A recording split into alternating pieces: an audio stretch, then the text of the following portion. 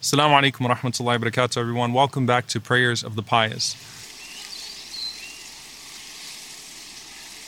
Darda, may Allah be pleased with her, she narrates that I saw my husband Abu Darda radiallahu anhu praying throughout the night and making a single supplication throughout that night. And he was saying the dua of the Prophet sallallahu alaihi wasallam, Allahumma kama hassanta khalqi fahassin khuluqi. O Allah, as you have beautified my external appearance, then beautify my character.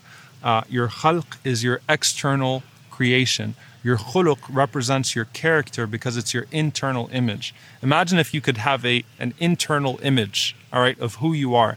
If your character could be imagined and could be put into an image, what would it look like if you could put your character in the mirror? And that's really what this dua speaks to. But why would Abu Darda spend the entire night making this dua? He didn't make dua for anything else except for good character. So Abu Darda said, I asked him at Fajr, finally in the morning, I said to my husband, I said, Ya Abu Darda, I did not hear you ask Allah for anything except for good character. So why is it that you didn't ask Allah for anything else? And he said to her that, O Darda, verily the Muslim beautifies his character. And as a result of that good character, treats people so well that they make dua for him, that they supplicate for him, until he enters Jannah as a result of that.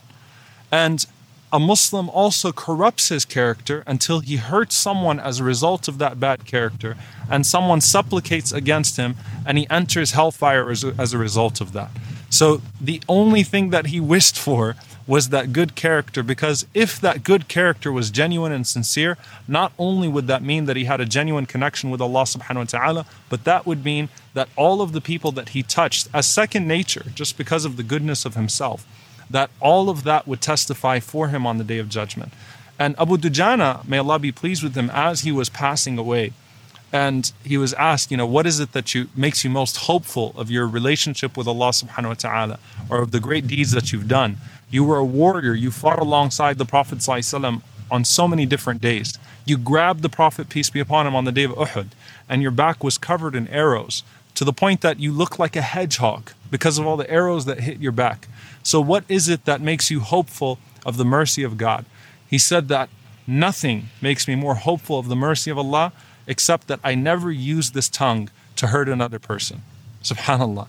So may Allah give us good character, and may Allah allow that good character to not just be true to His creation, but to allow it to be a reflection of our sincerity to the Creator. May Allah subhanahu wa ta'ala never allow us to hurt another person knowingly or unknowingly, so that they testify against us on the Day of Judgment and hurt us or cause us doom. May Allah subhanahu wa ta'ala forgive us for the harm that we do knowingly or unknowingly, and may Allah subhanahu wa ta'ala enter us into Jannah by His mercy, pleased by our good character. Allahumma ameen.